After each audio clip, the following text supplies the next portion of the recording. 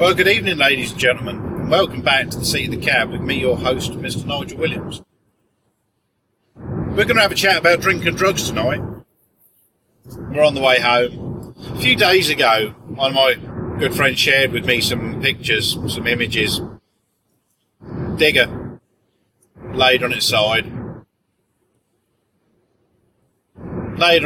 wanting a belly rub. Thankfully, the driver wasn't seriously injured, but the driver was intoxicated on alcohol and over-the-counter medicines.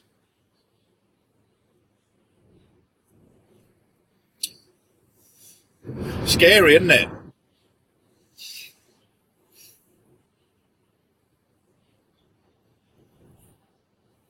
Scary, isn't it, that we're in this period now of economic uncertainty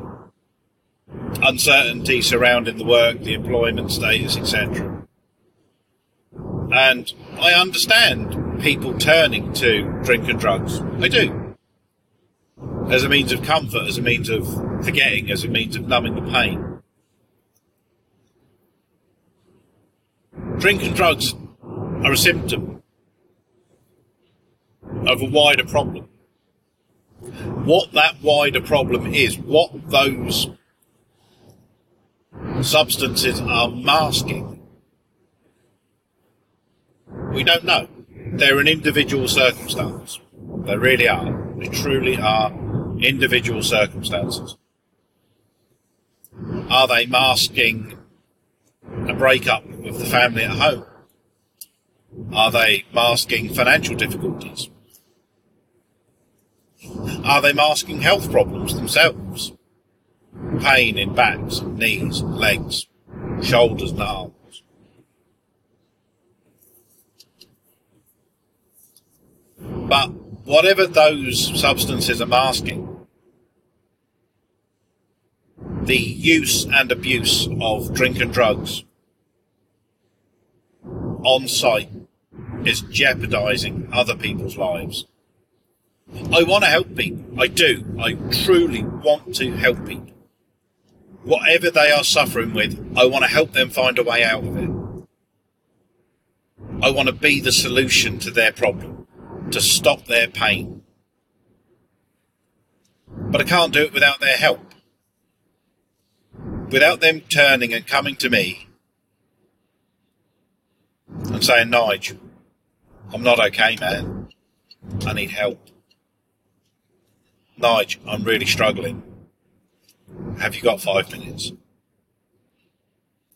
I'll make 5 minutes. I'll make 5 hours. No drama.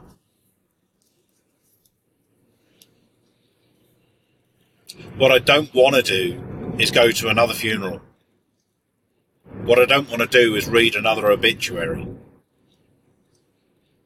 What I don't want to do is see more HSE statistics. And what I really don't want is to see the statistics from the Lighthouse Club, construction industry charity, that tells me that some 700 men in construction, and it is predominantly men, because it is a male-populated industry, committing suicide and taking their own lives due to the stress and the strain of life and the circumstances in which they find themselves in.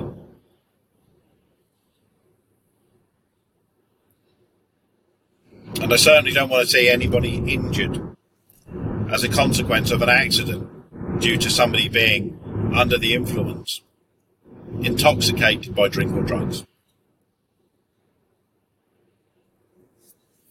I do want to help people, but I do have limitations on my tolerance, considering how dangerous the machinery is that we operate. The guy who rolled that digger was drunk on whiskey. So that's an alcoholic beverage that is very strong in odour. It's very telling and very noticeable.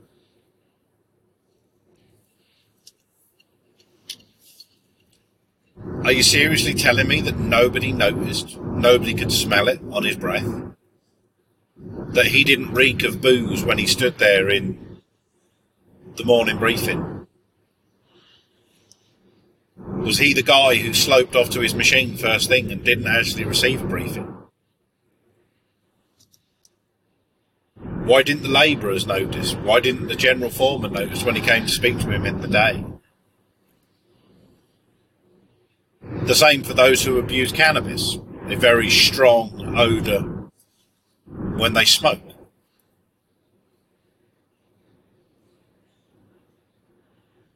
Something highly noticeable.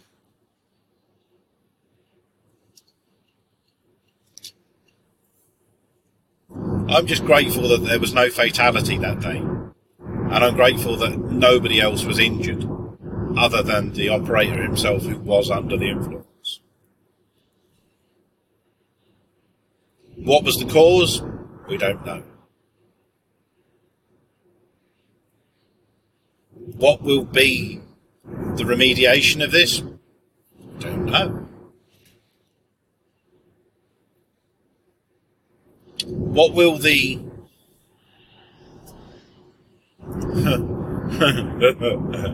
what will the trade bodies within the industry do to safeguard my life against people who are found to have been under the influence of drugs and alcohol and in the workplace? Will people get a black mark on their card? No, they don't do that. Will they have their card revoked? No, they don't do that either. Is there a database of names, national insurance numbers and registration numbers of cards that have been revoked and these people are no longer permitted to work in the construction industry? No, we don't have that either. And we've got this grey area between jurisdictions of the HSE on site, on private property, and the police, who can prosecute people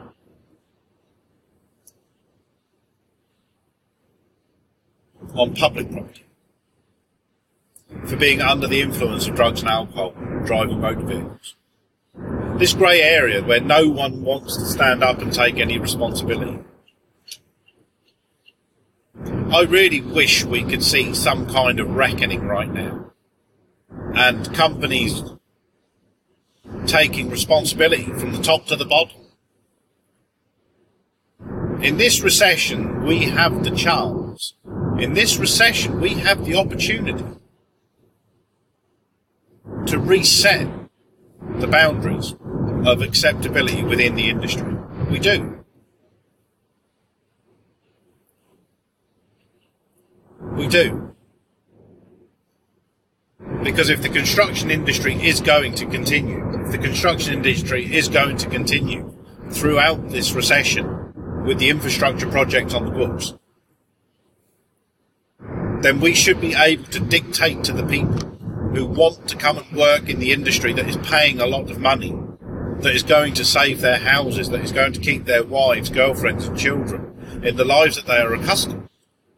We should be able to push a more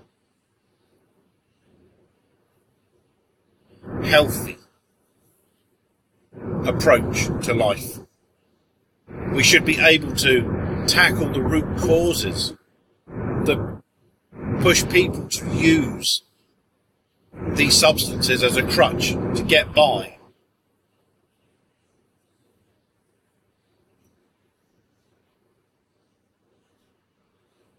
Cocaine use, marijuana, alcohol.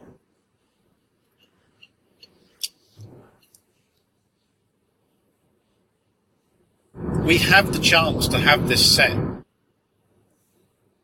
We have the chance to tackle the problems from top to bottom within companies, within the industry, the companies that make up the industry.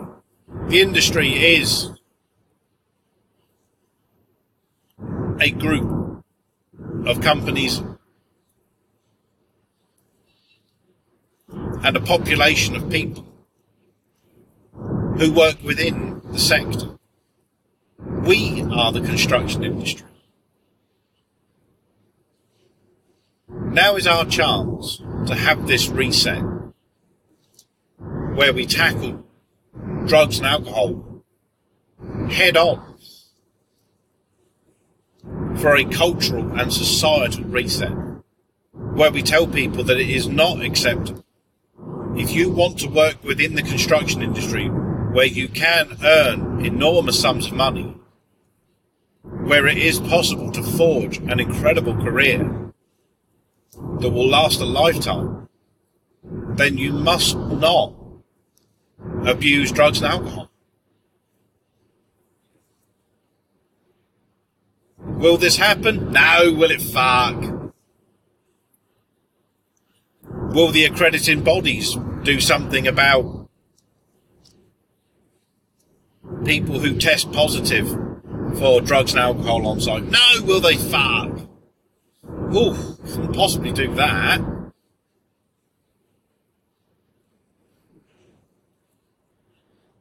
Yet we talk about mental health awareness. We talk about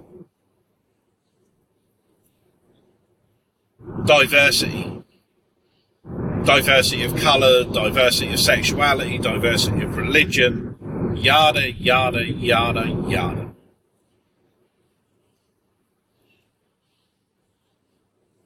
And we champion those things because they can be empty platitudes, you see.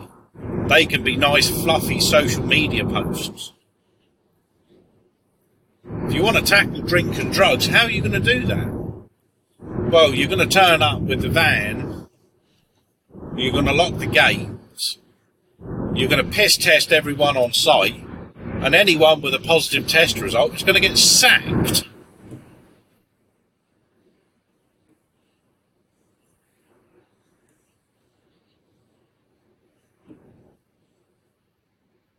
So how are we going to clean up the industry? Especially when I've seen guys standing and go, drug testing today, go, go and have a day home, boys. Fucking hell, fucking hell, drug testing. And the fucking car park's virtually empty. Because everyone's either pissed up or on drugs.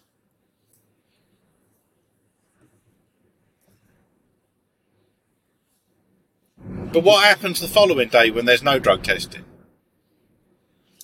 All of those people that lost a day's pay because of drug testing that day, they're back to work tomorrow to go and earn the rest of the week's money.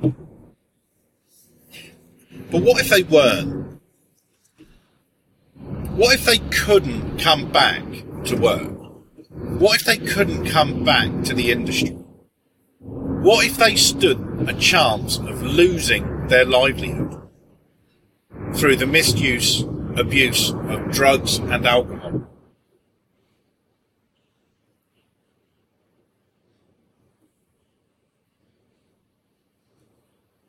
Would it change their attitudes towards drugs and alcohol then? When they lost their jobs, they lost their homes, they lost their houses, their marriages broke down, and they stood a chance of losing everything, all because they wouldn't stop smoking weed, all because they wouldn't stop fucking hoovering up lines of fucking Colombian marching powder, all because they couldn't turn up to work sober.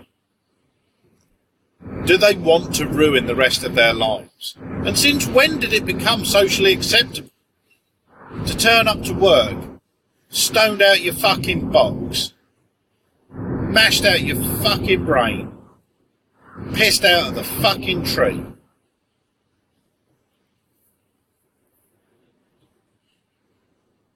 It's hard to stand against it on site when everyone around you is on that path. And the only way you can support something like that is if the powers that be want that to happen.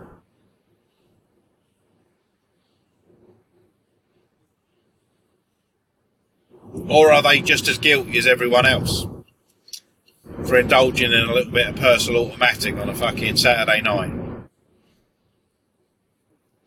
getting some bugle, 3 bags deep, 10 cans later. Little bit of bag, little bit of nose powder.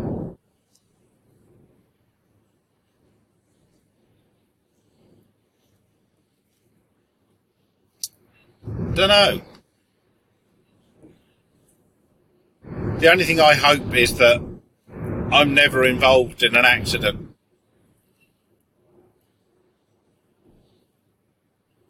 Due to some scumbag taking my life for granted by indulging in drink and drugs and coming to work. So yeah, if you've got any thoughts, hit me up, let me know. Nigel Williams, Facebook, LinkedIn, from the seat of the cab at gmail.com. Let me know your thoughts, because I would really like to hear what other people have to say. Hit me up, let me know. And I'll catch you in the next ones, folks. Take care. Bye-bye.